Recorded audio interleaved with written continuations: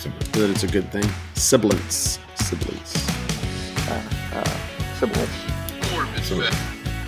What? That wasn't me. What? That wasn't me. What? Somebody else. Gosh dang it, we're live. Be a professional.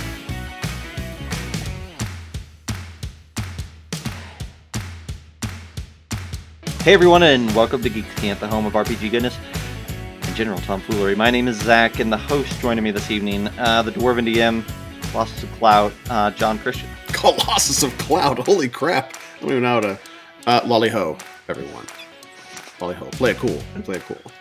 Yes, I'm so used to being referred to as something like that. Totally blew that. No, I didn't. I meant to do that. And then we got Troy Sandlin. How you doing? I'm doing well, thank you.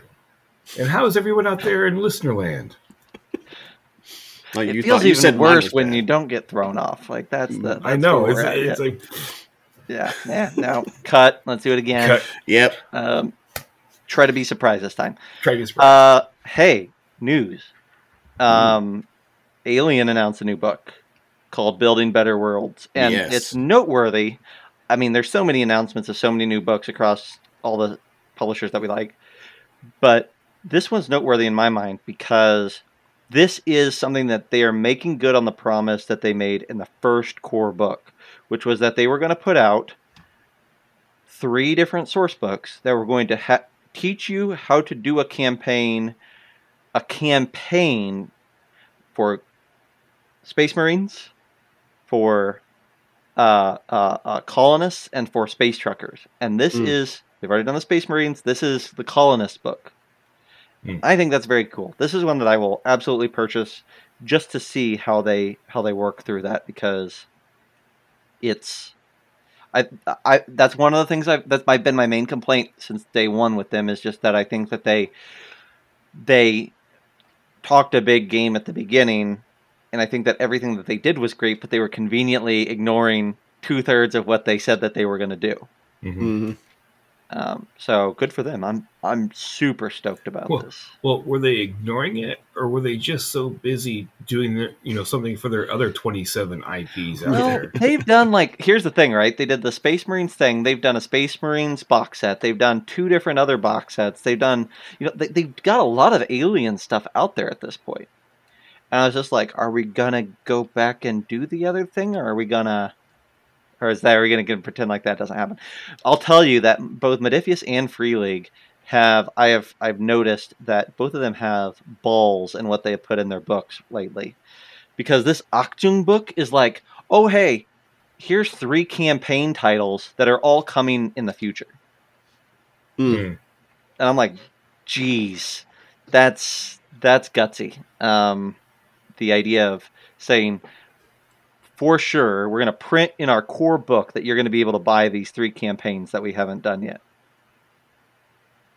It sounds like they're MCUing it, where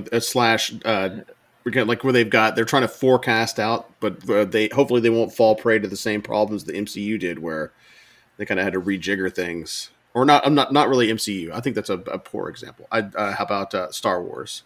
The Star Wars stuff. I would love it if Star Wars would have projected out anything and actually done it, right? Like, exactly. That's the thing is like, yeah. Well, we talked about Star Wars a lot already this week, so I'm exhausted. I don't have the energy for it today. That's right. Yeah. Yeah. So Eric's saying that they're moving Alien away from cinematic scenarios and into open-ended adventures. If they can do that, I really dig it. But I want to see how they do that and still maintain an Alien vibe. So that's what I'm excited about. And I think, from what I've read, they've done great so far. I'm just interested in what this does. So could not be more excited. This is I've gotten to the point where I can't buy everything, but I will buy this book. Yeah. Well, you can certainly try. Yeah, I'm doing my best, but it's exhausting. Yeah. Okay. John, you mentioned it in the pre-chat, but you and I and Troy, I think the other bit of news is that you and I and Troy and some of our best buds are, not all of our best buds, but some of our best buds are going to be playing Achtung Cthulhu. That's right. Starting this week.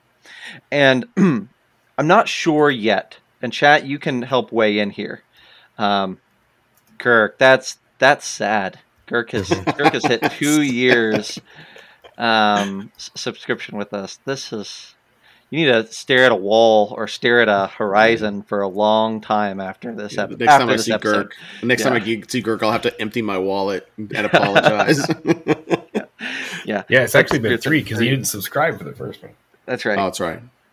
But yeah, we're gonna do this. So we're gonna be playing, and we've talked with I think most of the crew at this point, and I think we're gonna record it, and I might live stream it. So, chat, if you're interested in a 3 to 4 session live stream of Octoon Cthulhu, let us know. If you're interested in it being recorded instead, and maybe some of the bits cut out and kind of streamlined a little bit, let us know. And I say chat, but of course I also mean listeners and video on demand people, because you'll get something. I think here, and you'll get something, all right. You'll get something. There may be 8 players in this game, y'all. So this may be like one of those things where it's both, hey, here's a system for you guys to check out, and here's a rare Geeks Can't live stream, and also here's what it looks like when you run for 8 people. And here's what not to do. Pandemonium. Yeah. I think it might be interesting. I'm excited to do it for a short version like this. Yeah, maybe we should lay some ground rules and try to say, okay, let's try and keep it on the rails and keep it serious. Because it's all fart jokes and poop humor. Well, listen, you have 8 knuckleheads. I mean, you have no idea what you're getting into, my friend. My games are nothing but serious. You guys are going to have to knuckle down. They're serious as in you never know when you're going to die. That's right. You got to stay on your toes. Yeah, you do. You got to stay on the warden's good side. All right, so that's my 2 bits of news that we've got. That we've got a Cthulhu game coming up, and that Alien has got a book coming out. John, Troy, do you guys have any news on your end? I got something really quick. An interesting tidbit more than anything else, which is kind of a wait and see to see what happens. Pathfinder is coming out with a new video game, Abomination Vaults. It is based on one of their other lines, or one of their adventure lines they've already had out, and it is their first hack and slash co-op game. Nice. I thought that was pretty interesting, where they're kind of branching out from turn-based games like Kingmaker and things like that. They're going into a more real-time, nice, a co-op strategy. I thought that was pretty cool. Essentially the Kickstarter is pending, right? So you can get in on the front end of that and start waiting for that. I think they're up to like 4,400-ish followers, so they got a pretty good following there. The basic blurb is: enter the mega dungeon. Evil stirs in the depths of the Abomination Vaults, a sprawling dungeon where the evil sorcerer Belcora Horvo attempted to raise an army of monsters hundreds of years ago. Brave heroes must venture into a dungeon full of beasts and traps and prevent a spiteful villain from uprising again. The Abomination Vault's adventure path was 3 parts originally. It was part of a monthly series of connecting adventures that comprise a complete Pathfinder campaign. So I think it's really cool that they almost use this they bake their. It's almost like it's comic books, right? Where you kind of like, what works and what did people really enjoy? Well, let's see how that looks in another medium. So, and that's where they're, instead of it being completely from scratch, the story or essentially the basic premise of it. It's pretty cool. Yeah. And I'd like to see, I got nothing against Pathfinder personally. Yeah. So I want to see him succeed. I mean, let's be honest. Paizo, there's a lot of things that Paizo did right. Oh yeah.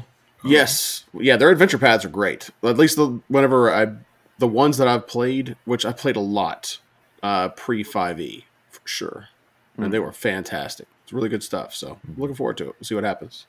Mike's saying that another bit of news is that Pathfinder is launching an Abomination Vaults hack and slash video game. Cool. Get it on a Kickstarter. Great. Hey, I heard Larry Elmore is going to do some of the artwork for it. That's not true. That's not true. That's not true. That's not true at all. Yeah, I wish. Yeah. I wish. Yeah. Why don't you leave the humor to the professionals, John? That was not necessary, sir. Appreciate that one damn bit. What else you got, John? The only other thing that I've got is just it's another Pathfinder bit here, and that is just the Pathfinder core they're breaking it out into individual, like it's 4 books, I believe, if I'm not mistaken. Books. And there was just kind of a quick blurb that they threw out there about what it really means, aside from it being broken out into 4 pieces. I figured I'd throw that out there really fast too. So new character options rules for creation rules. It'll walk you through building a character step by step, including your ancestry, background, class, all your focuses, that good stuff. New mountains of options, customizing your character, versatility through heritage, things like that. A lot of it's going to be like things you need to start to know before you start playing, as opposed to just diving directly into the rules. Is what it looks like here. All of the errata that they've integrated from the last 4 years of second edition will be incorporated into the books too. Obviously, I think that makes sense. They'll have some additional expanded options for the character classes, streamlining a lot of the spells from that's kind of a big one.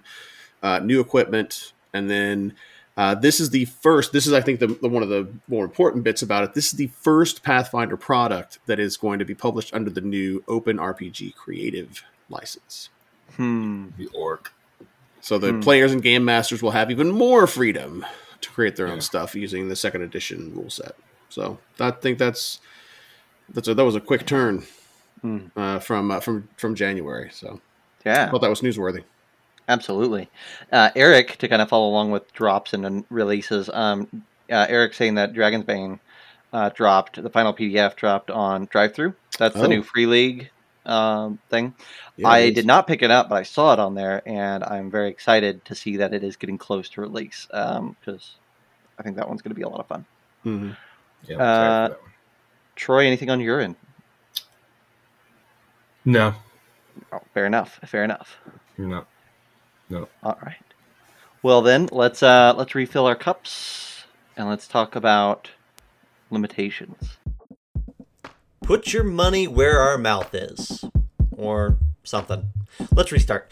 John, Troy, and myself get an itch to do some writing every once in a while, and when that happens, we publish it through World of Game Design. Head on over to store.wogd.com to find books like Oceanic Depths, Scrap Rats, and Motherlode that feature design by your delightful and charismatic hosts. Again, that's store.wogd.com.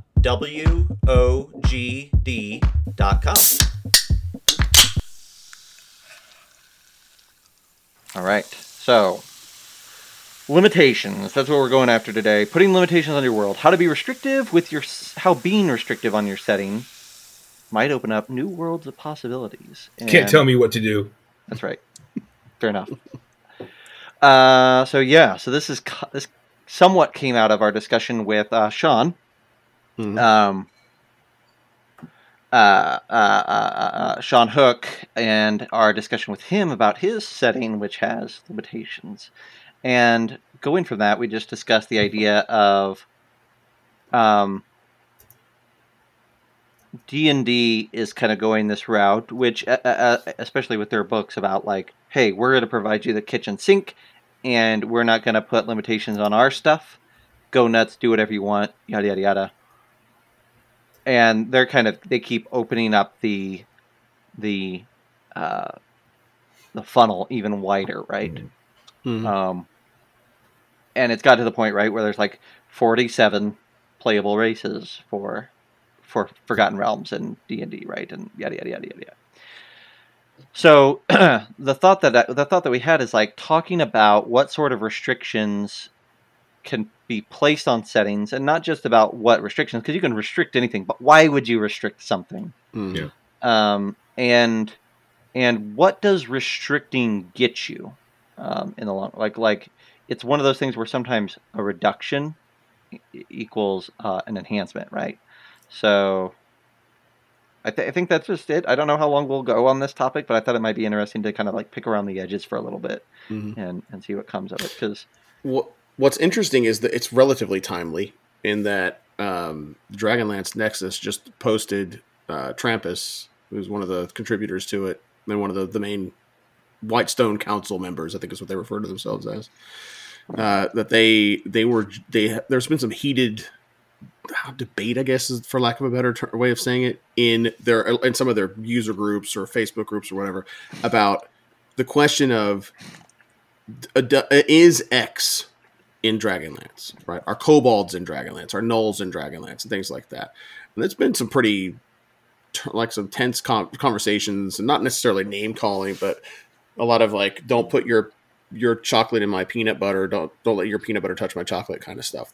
Conversation. So the article that came out was very much in the like, run it however you want to. So I think that for me, at least, before I delve into it, my own personal philosophy on pretty much any setting, it's not even just Dragonlance, is I like authenticity personally.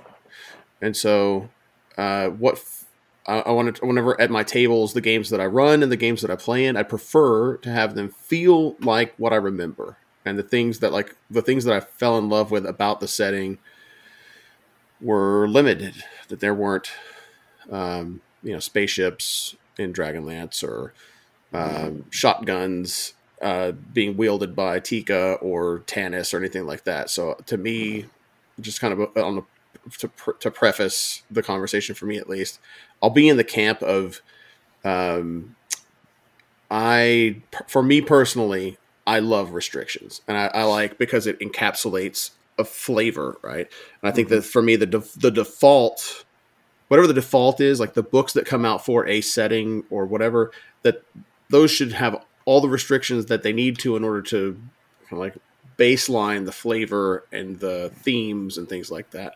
At your table, your mileage may vary, and you may want to put, I don't know, Lionels, or you may want to put space elves in your game, and that's fine. But at least for my table, I like trimming all the fat and keep it pretty lean and dedicated to. I always think about stuff. like let's take the reverse approach for just a moment and say a setting that you would imagine to be very limiting, like King Arthur, right? Mm-hmm. Let's just pull that as a thing, right? Like a semi-historical, pseudo-historical fantasy game. Mm-hmm. The moment so I'll raise a question, then I'll go ahead and give my answer, which is, do you lose something if you say, hey, you can have Tabaxi and Tritons, or even a Tabaxi or a Triton or a orc or a elf? Do you lose something when you start incorporating certain things like that into it? And the answer for me is, I think you lose it as soon as you let the first one in. Mm-hmm. And as much as some of those things are cool elsewhere, right? I think that like I love hobgoblins in certain settings, but the moment I let them into Arthurian fantasy, it's no longer, it isn't the same thing. It has a completely different vibe for me, right?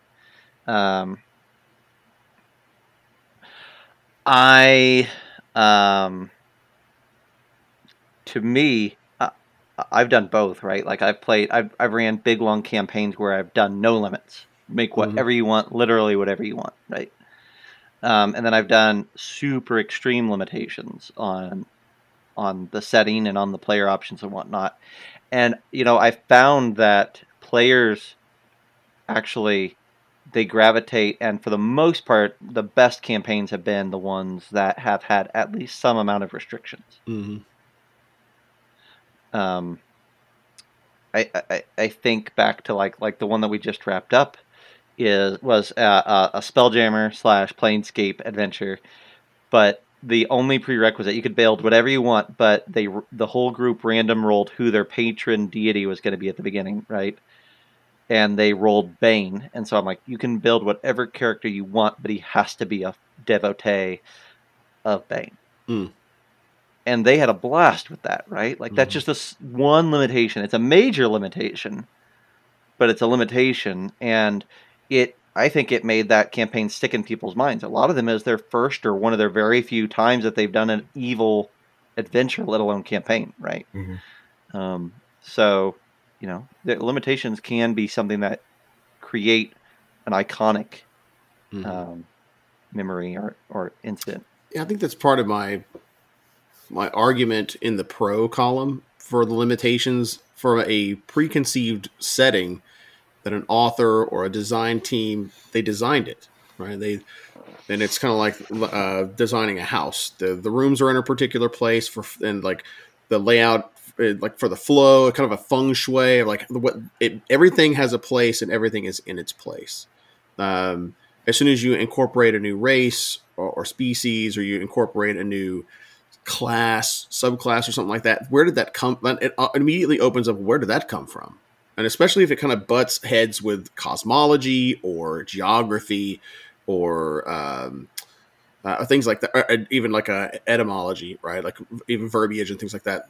As soon as it butts up against that, now we have to start explaining things, and maybe that's a good medium for creativity too, because it's like, well, how can I chew the corners off of this square to make it fit into the circle, right? Well, that could be a really cool creative exercise. I think that there's more, for me at least. I prefer seeing how we can work within the limits of what we've got and still make it different and not exactly like what was in the book that they gave us, right? And so that's where I kind of go from. The default to me is like whatever the authors came up with. And it's not necessarily, I'm not saying it's the gospel and that's the only way to play. I think that's a really wrong-headed way of looking at it. At least if you and your table are comfortable with it, if you want to add this, that, or the other thing, or if you want to restrict certain things, that's fine. But for me, there's more, like, again, it boils down to, I keep using the word authenticity. Right? I want it to feel like the thing that they were trying to go for, the thing that I liked or that made me gravitate towards it in the first place. And that's me. And then as soon as somebody else comes in with their, like, Captain Harlock gun wielding, space ranger or something like that, shooting laser beams and things inside of a fantasy setting, or it breaks the authenticity for me. So there's also a consideration, I think, for not just me at the table, but for the other people at the table, and having kind of like that session zero contract between one another of, this is going to be restricted, and that's the way that I'm running it, kind of a thing. You said, that like you put your hands out like this, and you said this is going to be restricted, right? Mm-hmm. It's like a warning sign, right? Yeah, definitely. And that to me is a fascinating statement, because I was just thinking about that. Girk was talking about his group Bitches and Moans when he tries to put out any restrictions. Mm-hmm. My guess is that it's the same thing. It's that warning sign klaxon is what they're retracting from, right? Yeah. And I think that goes back to what we talked about with Sean the other day, and I don't know that we covered it all in the live stream, but like that idea of like, if they buy into the setting hardcore, the restrictions are much easier to slide in, right? Because if you can help capture the imagination of your players into the setting, into the premise, right? Whoa, yeah, that sounds really cool, awesome. Oh man, I want to play in that. Great, so help me do that. And how we're going to do that is we're going to limit some of the player options, or we're going to do X, Y, or Z, or we're not going to have necromancy spells, or you can only go up to 5th level, or these races aren't included, or you can't play any of the classes that have magic in them, or whatever, right? Like all these wild restrictions are feel a lot less restrictive if they're tucked behind. We all share the same vision of what the world we want to dwell in is. And I'm in the camp of, it depends on the setting, 100%. If you want to do Waterdeep, if you want to play in Waterdeep, sure, you can go crazy. There's still stuff out there that doesn't make any sense, but whatever. But like, if you're going to play Dragonlance or Dark Sun or whatever, you have to have, like what Zach was just saying, you have to have that buy-in. If all of the players at your table are like, yes, we want to play this. Okay, well, by saying that, you're agreeing to this. Is that what you're okay with? Oh, well, I actually wanted to play, Turtles and Tabaxis in Dragonlance. No, that's not what we're going to do. Now, for me, if I'm going to open it wide, it's going to be in a setting like, Spelljammer or Planescape, where that makes sense. It's like, anything you want. Because, the example that I always use is, we're going to do, Lost Mines of Phandelver, and somebody comes to the table wanting to play a Horizon Ranger. It's like, that you're not going to get anything out of that character, because what that character is built around is planar and all this stuff. What this adventure centers around is this little town and doing this stuff around here. So it's like, I think restrictions can foster and fan the flames of creativity if people will calm down long enough to listen. Yes. Oh man, that's so good. I probably just spiked the audio you for did. anyone You totally listening. did. No, I got really excited there because like I was just thinking about most of the time when a character comes to the table, a player comes to the table with a character that doesn't fit the setting. It's typically because they didn't listen when the setting was presented, or I did not lay the groundwork properly, right? And I got them excited about playing D&D without laying groundwork of, hey, this is the type of D&D that I want to do, or whatever, right? And so the danger, right, is the moment you say let's play D&D, people start thinking about what character they want to play, right? Especially if they're players at heart, right? They're gonna immediately start dreaming. And so one of the things that is terrifying for me, and typically I come with a big red warning sign if I don't want this to happen, is I know that as soon as I say campaign starts on Thursday, people start thinking about their characters. And so if I haven't laid the foundation and I want to lay the foundation, then I say campaign starts on Thursday. Do not think about your character at all before then. Please, we're going to talk. And even that's not the best way of doing it, but sometimes it's the only way. The best way you can do it is to pitch your new campaign at the end of the last session of your old campaign. Well, and it's funny you mentioned that too, because I actually liked, I think it was Colville that had the idea of pitching to your players, right? Giving them three options, and like if this one's going to be more combat oriented, this one will be more whatever, right? And then and give me like 2 weeks, 3 weeks, a month, or however long you need in between to kind of get prepped for this next one, but start thinking about the next campaign.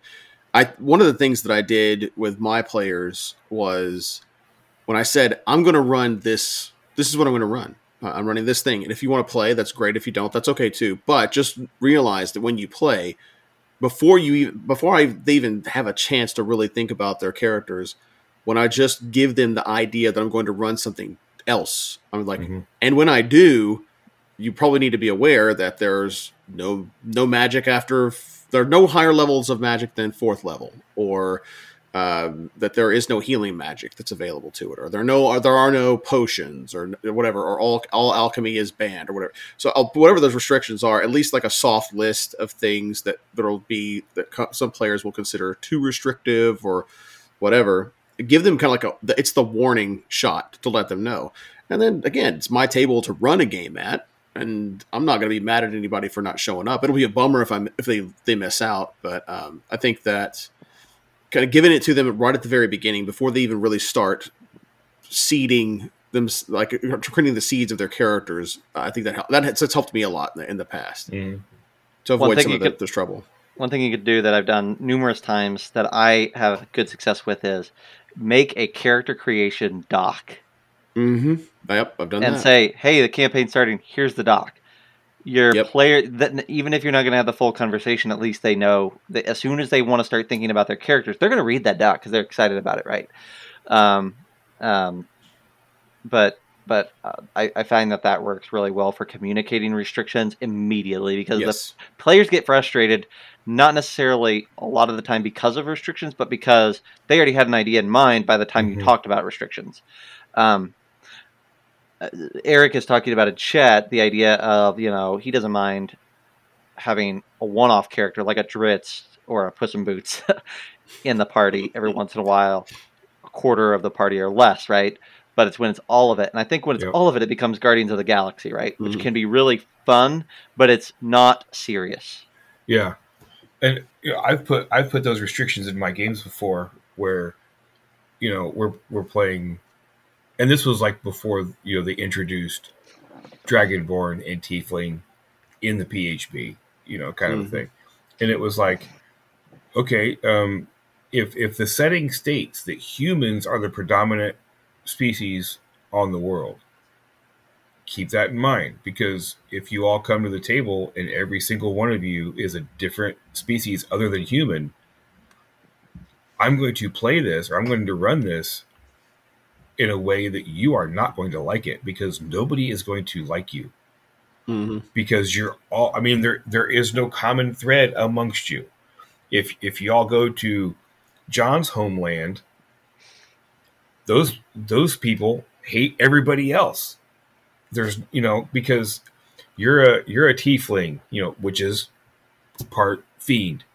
Nobody wants you in their group because they don't trust you. All this kind of stuff, and then invariably there becomes oh man, I was really wanting to play you didn't even know what I was going to run next. How can you possibly have an idea for a character? That's, it's like, well, the new book just came out and it had these cool new subclasses and I wanted to try it out. It's like, well, then that's when we have a conversation. What do you guys, what do y'all want to play in? Mm-hmm. Mm-hmm. And, you pitch it to me, because if I like it and I want to run it, cool. If I don't, then either we play what I want to do, or one of you guys need to step up. Yeah, I think that's reasonable, though, right? Because this goes back to the dungeon master being a player too. Yeah, like everybody needs that. Like, it needs to be a level of buy, but the dungeon master really kind of has the bulk of the weight of the campaign on their shoulders in prep and story, and the dungeon master is constantly moving and constantly doing, whereas a player can kind of sit still and wait on their turn and things like that. They're not active constantly, right? So really, like, I think it's only a courtesy, at least, take care of your dungeon masters and make sure that they're engaged and that they enjoy the story too. And if it's important to them, like, granted, it shouldn't be a straitjacket, the way that they run games. I think that there needs to be at least some flexibility in there too, but I think it's worth the conversation and giving it a shot. Also, I think you're probably onto it, really, Troy, that some players come in with a preconceived conception of what they want their characters to be before they even hear about the setting. They don't know anything about it, right? Well, because they have that mindset. Well, it's in the book, right? It's in the book. It should be allowed in the campaign. It's like, no. Well, and to your point, I think either you or Zach said it already, but I think to your points, Wizards of the Coast is that's definitely what they're trying to do now. It's like, it's all things to all people, not demographically necessarily, but like, you have access to anything and you can play anything that you want to, and like, it's no holds barred across the board. But what you really do is you create this like homogenization that occurs across the different settings, to me, and that you lose the uniqueness of the setting. What made it neat and different, and the restrictions, to me, are really important, because the restrictions are the thing that one setting has that another one doesn't, and vice versa, is what makes the settings like stand out from one another and important. As otherwise, it's just all medieval Western fantasy with all the exact options. It's just geographics are the only thing that are different, or maybe some of some of the MacGuffins may look a little bit different or something like that too. Well, I also feel like when you have those restrictions, and then when they're broken, they have more impact. Such as, like, I'm going to do, only the standard fantasy races: human, dwarf, elf, whatever. Mm-hmm. And then somebody says, comes to you later and says, "Hey, can I play a Warforged?" Mm. And it's like, well, we're in this setting that doesn't have that. Well, man, I'd really like to play a Warforged. And then it's like, okay, I have an idea for it to work. Yeah. Do you want to, here's the parameters of it. If you want to use this species, here's how it kind of can look. Do you want to do that or no? Or is it, nope, I want to play a Warforged, period. Well, then it's not going to fly. That to me is beyond reasonable. That is the kind of collaboration that you really should have, where there's now both of you, the GM has buy-in into it. You've come to them and there's a compromise that's happened between the two of you, and both of you can. That's like I want something, and you essentially, the DM is giving something up to you anyway. It's like, this is this story or this setting or this thing that I'm trying to tell a story in, you're pulling at threads in it that could unravel bits and pieces over here that you don't know about or whatever, right? Let me pitch this to you guys, just Yep. thinking out loud here. I don't know that I guess I've done this, but maybe not consciously. Like, do you think that a lot of times the pushback comes because you are the one making the restrictions? And so they feel like they don't have to get through anything but you in order to get the thing that they want to do, right? That's possible. I think that's a really good, like you're being bossy, right? Well, or yeah, tyrannical. because I'm thinking like, Girk talked about Lankmar in the chat and Middle Earth or whatever, right? And if you post to your group and said, hey, do you want to play our next D&D game is going to be it can be in Eberron, I could do Middle Earth, or I could do Lankmar, right? And they say, oh, we really want to play in Middle Earth. You can say, okay, well, that's awesome. So Middle Earth, if we do Middle Earth, it means no magic classes, right? And kind of put it on the setting. And they make the choice of the setting, and then you put it on the setting that there's restrictions, and not like, hey, I'm putting these restrictions on it, and I'm proposing you with restrictions. It's more that they chose it, and oh, sorry guys, this is locked up. It's not my thing. It's the setting that doesn't allow for whatever. Like, I'm just wondering if like part of the pushback I imagine is typically they feel like, well, if I can just convince the DM, and as the DM, often I think that we don't feel like we don't, sure, we have the say, but we don't really have the say in what the setting does or doesn't have in it, right? I don't care that you want to play a turtle. Middle Earth doesn't have turtles, right? Like, I can't help the fact that Middle Earth doesn't have turtles. Sorry, right? Like, in our eyes, we see it as it's hard. We're inflexible because we're trying. The integrity is established by the setting, not by us, right?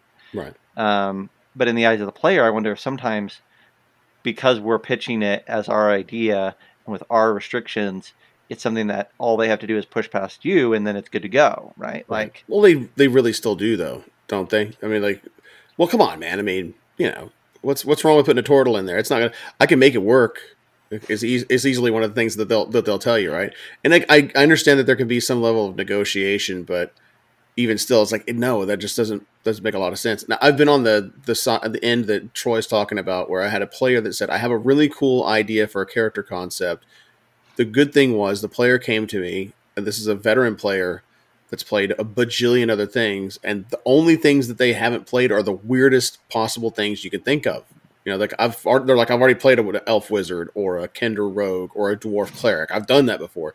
So they started deviating it to like the fringe or the edge case characters because there's just nothing else for them anymore. As a courtesy, they came to me and said, I have an idea. What do you think? And is this something that we can make work in what you're going to end up running?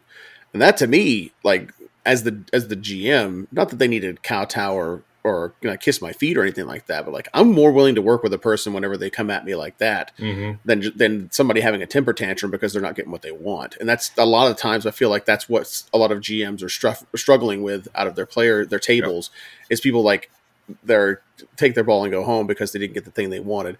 Specifically on the Warforged bit, I had a player that wanted to play a Warforged type of character. And what we ended up coming up with was, how about instead of them being like an automaton or a constructed thing, they're a suit of armor that is sentient. That like it's the psyche of the person that wore that armor hundreds of years ago or thousands of years is imprinted on that instead. And so it's more like a supernatural thing as opposed to a mechanical or a tinker or artificer type thing. So like you can make it work in a lot of instances, but even still, if I know that player, if I'd said, I don't think it would work, honestly. I don't think I can make it work right. And here's kind of like my reason why. The player was also reasonable about it. I'm trying, you're trying. I'm not trying to stifle you. I'm not trying to be a buzzkill or a tyrant at the table or anything like that. I think that's part of from a socialization at the table thing that we have to do. What about in order to make it work, right? Let's take this in a slightly different direction. Let's angle it off just slightly. Mm-hmm. What about limitations that aren't player specific?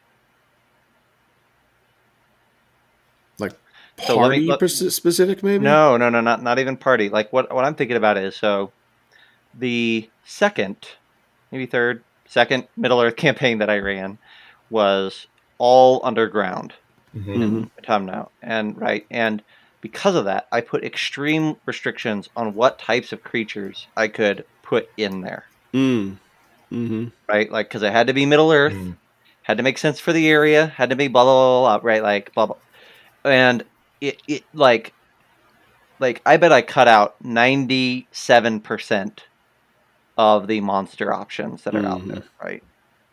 What do we think about like how often should that come into the GM's brain about not just putting restrictions on their players when they're designing a campaign or a setting or whatnot, but on their own resources?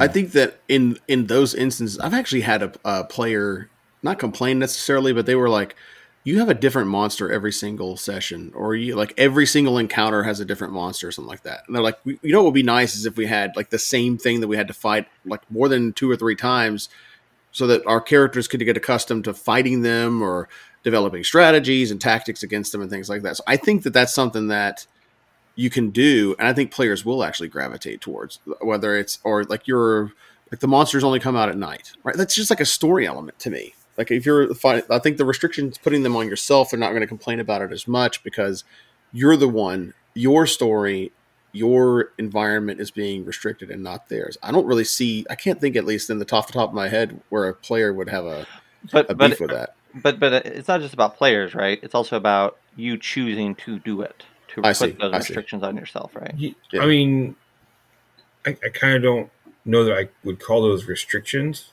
necessarily, because like for what you said, Zach, you know, you're doing in Middle Earth, which eliminates a whole bunch of monsters just out of the monster manual, right? Yeah. But I also look at what's in that monster manual and go, you know what?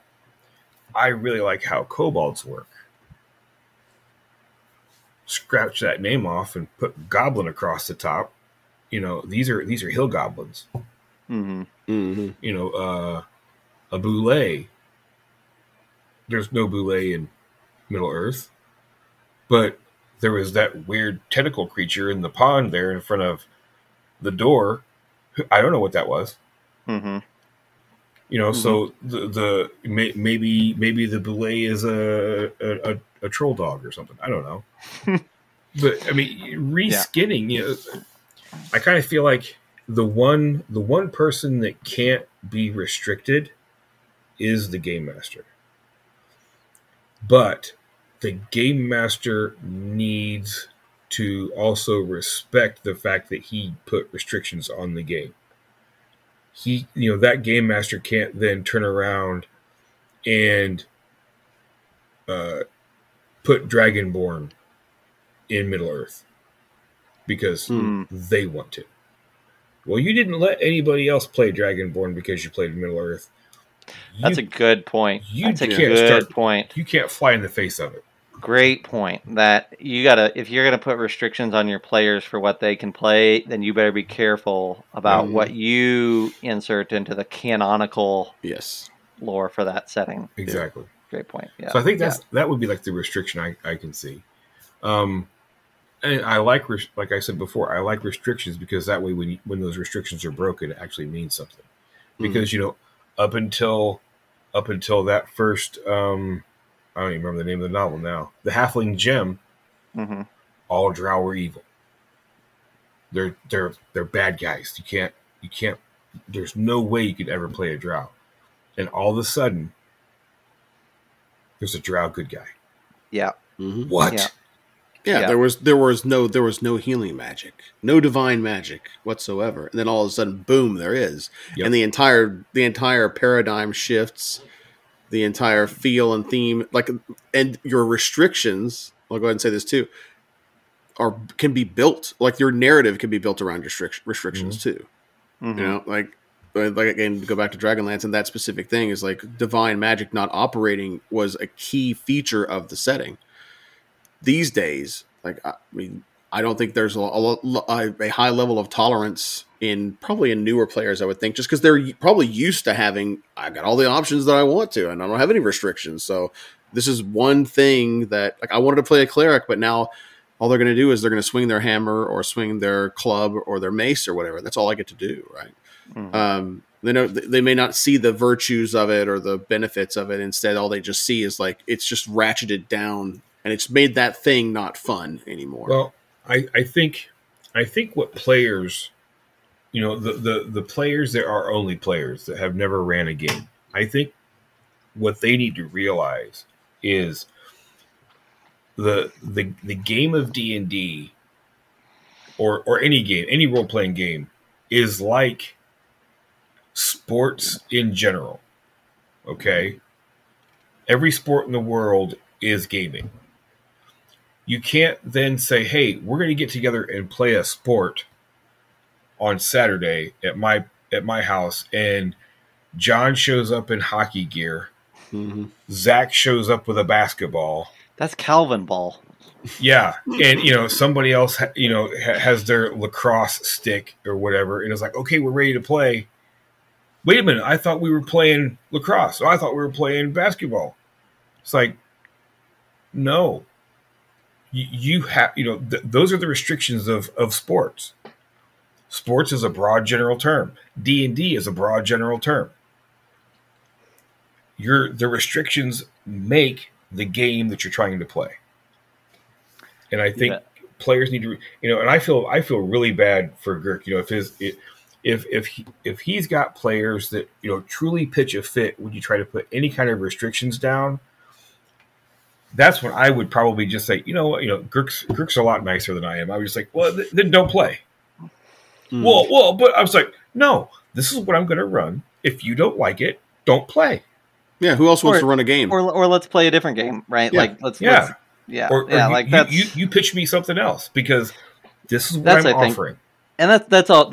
I think, and my guess is that they get along. My guess is, I mean, like you say, Girk's great. So my suspicion is that they still have a blast, and with whatever they end up running, it's one of those things where we don't always get our first choice of board game when it's board game night, right? Mm-hmm. And that's okay. Like I'm okay with that. Like I don't like most of the time I have cool players and they let me follow my heart's desires, right? But like I seriously consider and think about and ponder and plan when a player says, "Hey, this is cool."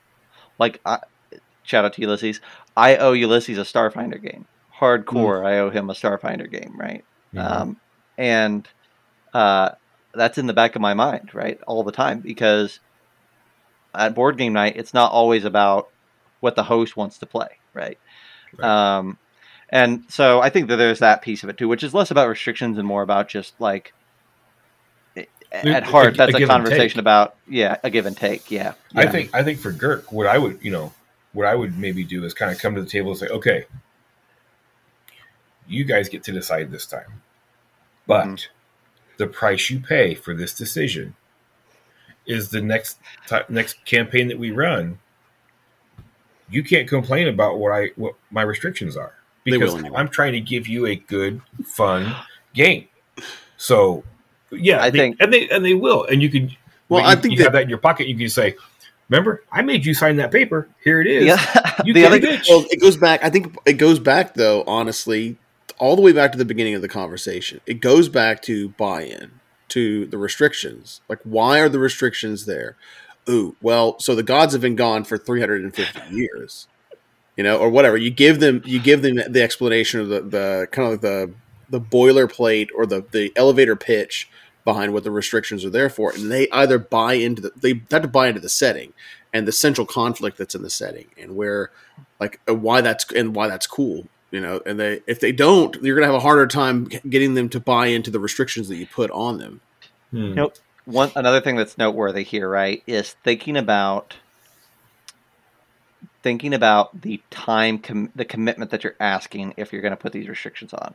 Mm-hmm. Because most D&D groups are used to, the intent is for us to play a campaign and to be playing these characters for the next 2 years. Mm-hmm. Yeah. Right? That's a good point. That's big. Mm-hmm. Right? Because if you want to play a turtle and you've been thinking about a cool turtle character and that's been in the back of your mind for the last 6 months, if you're if you're used to playing 2-year campaigns, then it's going to be hard for you to turn loose of that turtle idea. That's fair. That's very fair. So I like, and I know that that's been the case with some of my players in the past, 12 years, 15 years. Is like, I know that the reason they want to play a turtle is because we are planning on playing for 2 years, and that's what they have wanted to. So that's a big part also of why I do way shorter campaigns now, right? Is because I want you to get a chance to try 13 things, and 4 of those 13 things, I'll be able to put whatever restrictions I feel like are necessary on them to get a different play style. But you'll still have 9 others to go nuts on. Yeah. Mike brings up a point that he finds it interesting that we've been talking mostly our restrictions revolve around race and ancestry and things like that, but not about class. I think more it can just as easily, as far as I'm concerned, be about class as well. Yes. I think it's just kind of like the race, ancestry, species thing is just kind of like a default. There's 13 classes. There's 47 races. Right. Well, I mean, I can give you at a base level. That's a distinguishing fact. Yeah. Now, there's other things too, but like, I mean, you can't play a monk in my Middle Earth game, right? Or you can't play a whatever like.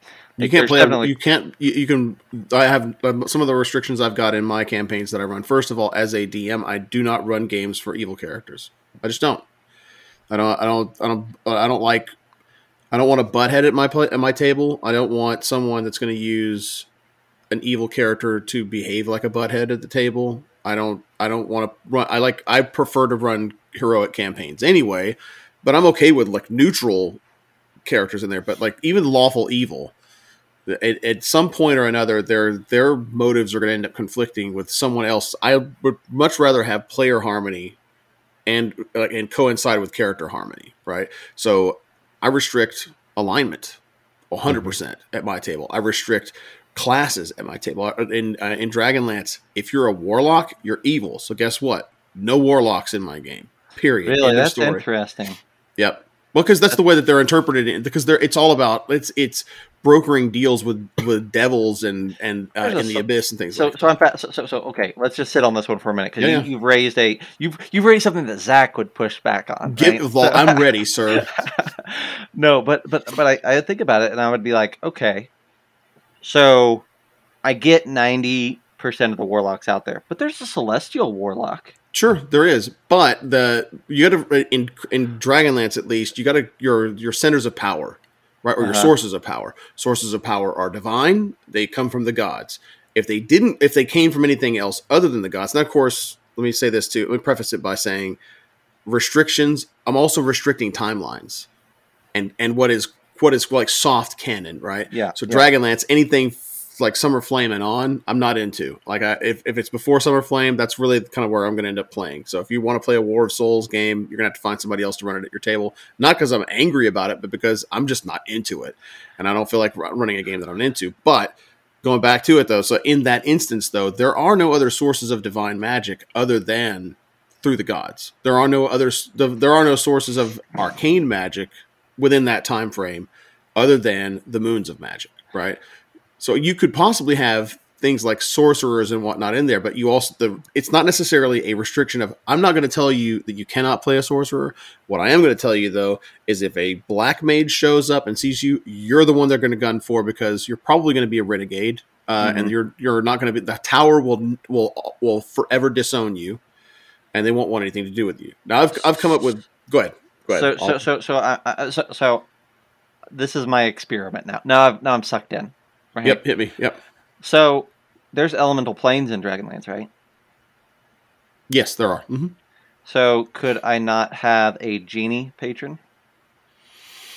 I'd do the research first. Maybe. I mean, maybe. Yeah. Maybe. I don't know. I look at it like, I understand what you're saying. Because you know me, I'm not a huge fan of the warlock class as a level 1 class in the first place. But if somebody really, really wanted to play it, it would kind of be more like, don't get tied to the name of the class, kind of a thing. It's like, okay, so, what do you want to be? I want to be a celestial warlock, but I'm getting my power from Lunatari. Okay, hang on a second. You know, something has tapped in. There's been something that happened. Mm-hmm. I'm not a wizard. I'm not a sorcerer. It's kind of a weird thing. And to me, that's one of those, restriction breakers that makes it interesting. Why does this one person, because there's no other people like this on the planet, why does this one person have this? Mm-hmm. Why are they unique? So and I think this is probably a good example of you can have a conversation about it, because now that I'm sitting here thinking about it, as soon as you said genie, I've also thought about, I'm thinking about the warlock classes that are just in the PHB, and that's probably what I focus on because I don't give a crap about warlocks. That may be part of it. I'll be honest. That's fine. So if a player came to me and said, I have a really great idea for a warlock, I want to do a Phalock, and I want them to be devoted to the Forest Master, who is who is a not Fey, but is like deeply rooted in just the inherent primal powers of Kryn. Right, I want to devote myself to the Forest Master and be a devotee of them and do a Phalock. Well, hang on a second now. That's not a bad idea, and that's kind of cool, and it's totally Dragonlance. All right, that we could probably do that. I think in my head, I typically default to warlocks either being like infernal locks or the Cthulian locks, right? the stereotypical.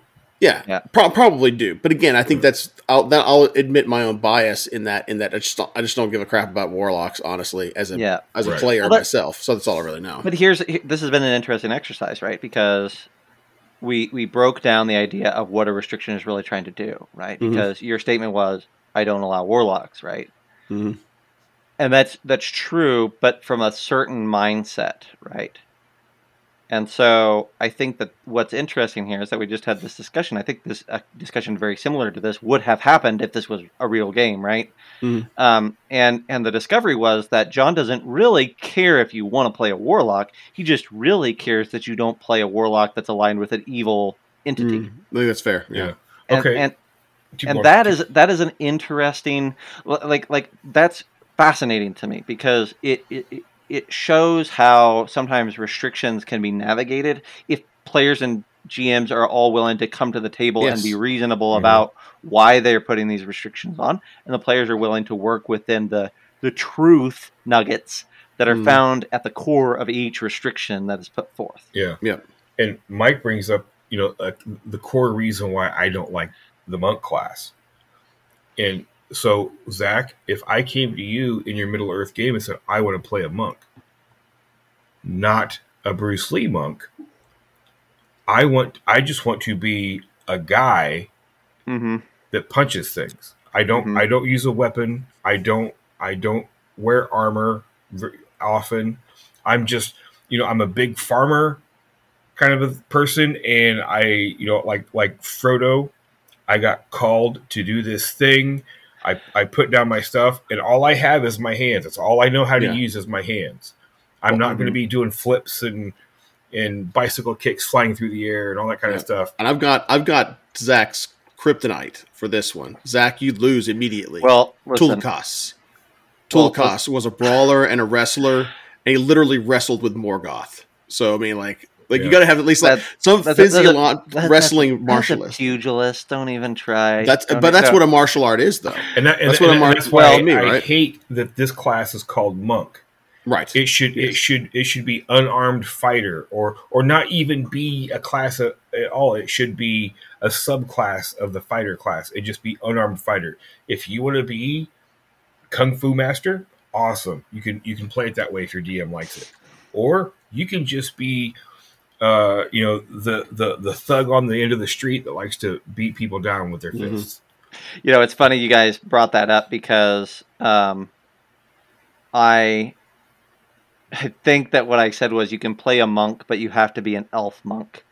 Like you can't be because there's certain and there's very specific archetypes that made sense for. I was going to look at that real quick here, but because I've actually got my document up.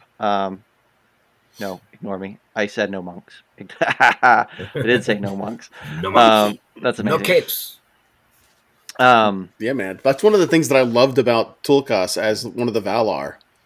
I was that when he came in, I always thought of him as this really big, brawny dude, super beefy, not like ripped beefy, but like an arm wrestler type of beefy that just came in and wrestled with evil. You know, it's totally like just a wrestler. So that to me, that's still a martial artist to me. Yeah. Like that unarmed attacker. I think the thing for me with it was, if I'm being honest, that I just can't get over the idea.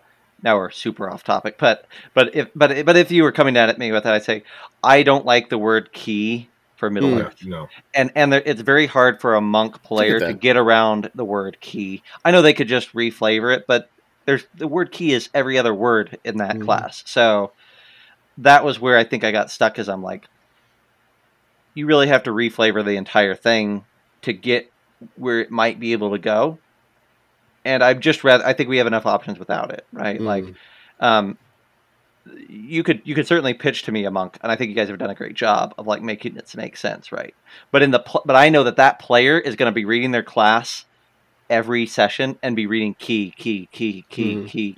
And next thing you know, there's going to be a crane kick that comes out in one of the combats. But me being me, I would literally take everything out of the player's handbook and take all of the key out and put in something like grit. Just rewrite it. Or something like that. So that Guts. way, So I'm reading it and it's like, okay, I'm going to use a grit point. What the hell's a grit point? It's key. Shut up. I'm going to use a grit point and do and reflavor everything. So that way it's like, flurry of blows. No. Windmill punches. Pummel. Windmill punch, something. Yeah. Because I mean, how cool? Because Rocky would be a fun type of character. There's a really solid pugilist class on the DM's Guild, right? Yes, there is. Like, there's a good option there. It wasn't Cole that put together a pugilist, did he? No, he let one of his players run the pugilist. He ran it. That's right. Okay. Yeah, and I know, like the original monk class, I could kind of understand. It's like, when they would fall, if they were in it, said if they're close to a wall, they could use it to kind of like slow their fall and stuff like that. Well, then now you get to 5th edition, it's like, when they get dropped out of a balloon at 100 feet in the air, they can slow fall. How? What are they grabbing onto? Clouds? Crouching Tiger, Hidden Dragon. That's what it is right there, man. It's really goes back to like Kung Fu They hold out their clothes and they glide. They billow. That's why they always wear baggy clothes. But none of them wear like shirts. It's like, tank tops and armbands, and that's all they got. Well, here's another one then. I talked about warlocks, and I'm just thinking like we're trying to stay in like the realm of non-race restrictions, but some of the other stuff too would be certain subclasses that were not allowed, or like really it's not necessarily, again, it is not a restriction, but it's a consequence is really what it boils down to. It's like, you're not going to be a wizard? That's fine. Just know that in this setting, if you are not a wizard and you're not like you haven't taken the test or whatever, then this is what you're considered, right? And it's not something, I'm not telling you can't do it, but there's a consequence for it. And if a red robe magician or mage shows up and sees that you're practicing magic and you're obviously a sorcerer or something like that, then they may try to capture you and take you to the tower, which that may end up being its own narrative event that happens anyway. But it would be something that I would have to accommodate. It wouldn't be something that like I can't just have a narrative the way that I've kind of planned it out. I've got as soon as this happens, I got to make sure that I've got this in my back pocket for whenever they got to go to mage jail. Well, another thing. Go ahead, Trey. I was gonna say, and that goes back to, okay, so what if I wanted to play a sorcerer, and I did go through the trials, and because like Raceland comes out, he's got messed up eyes, he's sick, he coughs up blood, all this other stuff. What happened to me in my trials is whatever inside of me has been so twisted up and messed up, I can't control my magic as well as a wizard can. So I'm very limited in my spells. And maybe I'm a chaos sorcerer. And here's, and that's what it is. So I have the red robes on because I want to be a good person, but I don't have complete control or something like that. And I had another thought while you were saying that, Troy, which is you said, I want to blah, right? Mhm. I thought about one of the things that is so powerful for the human brain is when we speak, right? And saying, I want to play a champion fighter, human champion fighter. It does something in your brain that like commits you to that. Mhm. On a base level, you are locking in a choice, right? And I wonder if that's part of it too. Is like maybe we've like missed misidentified how the best way to do a session 0 or to start this character creation process is, because the minute people start pitching, we as people, most of us aren't used to pitching ideas that get shot down all the time, Yeah. right? Mhm. And so to say I want to do this, the minute you say it, you've locked it in. Your GM have a great reason why that shouldn't work, but in your mind, it's like, oh, I've already committed to this, right? Like now I got to defend my choice. I almost wonder if like part of a good character creation process is about not asking people to tell you what their ideas are or whatnot, but loading them up with some resources or some things, because they're not there's got to be a way that maybe helps navigate that a little bit to Mhm. where, because I'm thinking about like I've never had a problem and I've done docs for super restrictive campaigns and for wide open campaigns, Mhm. and I never have a problem with what people bring to the table from those documents. I think maybe it's because they read the document, they think about it, they've got the restrictions in there, and they're not asked to voice anything until they have processed Right. these things, right? Mhm. So I maybe do there's like that something about that. idea. Yeah. I'm going to pause on that, and then we'll get to Mike's question. I love the idea of the doc, and I love John's idea of that whole the gods have been gone for 300 years, and don't tell them that it's Dragonlance. Mhm. You just say the gods have been gone for 300 years. Sorcerers are hunted. Warlocks don't exist. You go through. There's a war brewing. There's this and that going on. There's all this stuff. What do y'all think? Does that sound like a fun campaign? Oh man, that sounds really cool. Okay, Mhm. here's the full doc. Read the doc. We're gonna come back next week. We're gonna do a session 0. We're gonna figure out characters, because I love the idea of what you guys are saying about that whole the pitch and the doc, where it's like you're getting them to buy in, Mhm. and they're going to want to, then if someone comes to John later and says, dude, I know in the doc it said sorcerers aren't allowed, but here's this thing, this doc inspired this, what do you think? Yeah, that tailors the It conversation. tailors the conversation. Yeah. It guides their focus. Yeah. It guides their energies. So you're not coming out with, oh, I want to be a Jedi. Mhm. Wait, no, that's not a thing. And yeah, Mike says something about, what about spell restrictions? Yes, 100% yes. Yep. Spell restrictions. I have never done a spell restriction other than in Middle Earth telling my players that don't bring any stupid spells into Middle Earth. But I don't have I've never actually That's pretty done a open-ended. That's like 80% of the spells in D&D. That's true. True. And I heard that comment from some players, but they were making those choices, right? Like they were coming to the table and be like, "Man, it was hard. Like my spell list isn't great, but they chose the spells, which was delightful, right? Forcing I them to do restrictions was fun." Yeah, I don't allow in my campaign in the Dragonlance stuff. Revivify is the only res spell that's available, and that's effectively like shock paddles to bring somebody back, to draw them back before they get caught up in the river of souls kind of thing, right? But no resurrection, no true resurrection, nothing like that at all in the games that I run. Yeah, I'm not a fan of it. I like to look at a lot of those things. I hate the way magic is done in D&D anyway, because magic fixes. It's like in the movie. You think that everything can just be fixed by magic. Well, it can, because I've seen the spell book, Mm-hmm. Yeah. And I hate that. I hate that, like, everything, and it's all available. To me, it's like, yes, should you have resurrection or whatever? Sure. But the players shouldn't be able to have it. That goes after a quest. It's like, take the body to a temple, please. can you do this? Yes, I can do this, but I need this, and I need this, and I need this. And you got to go find it. And you've got 7 days to do it. Otherwise, I can't bring this person back. Mm-hmm. One of the things that I really want to do at some point is I want to run an all wizard campaign. And the only way that you can get new spells is by finding them or buying them, like scrolls, and copying them into your spell book.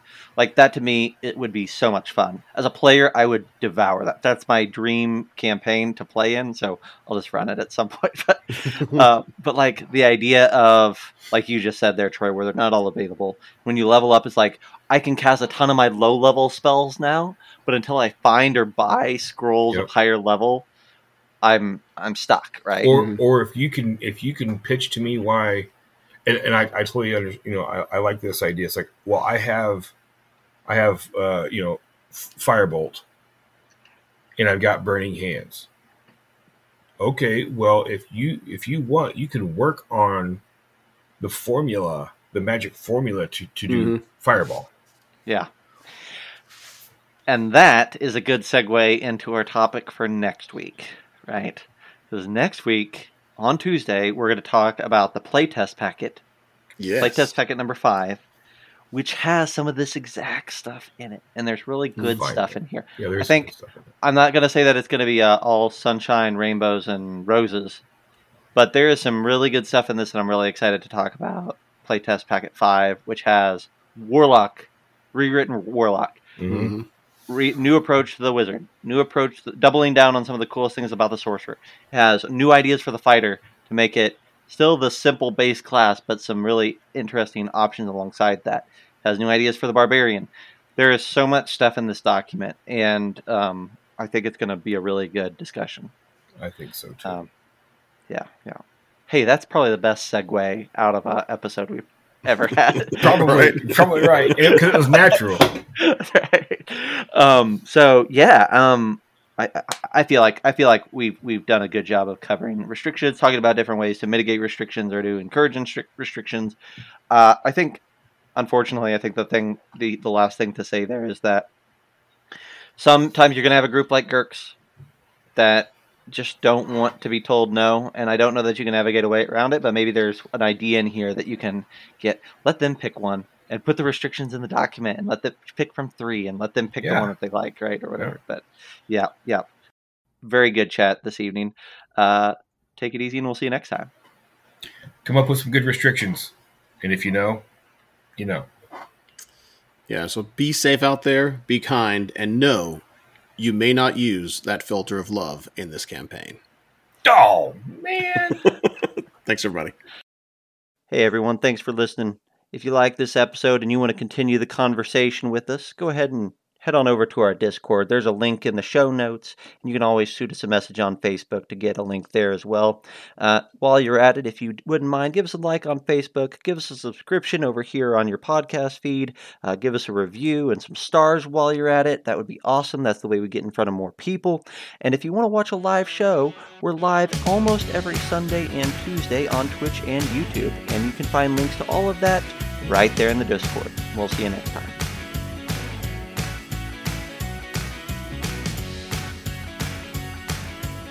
It's very strange. The Extinction Cycle and this book are both read by Bronson Pinchot. Your face is Bronson Pinchot. What are you, 7?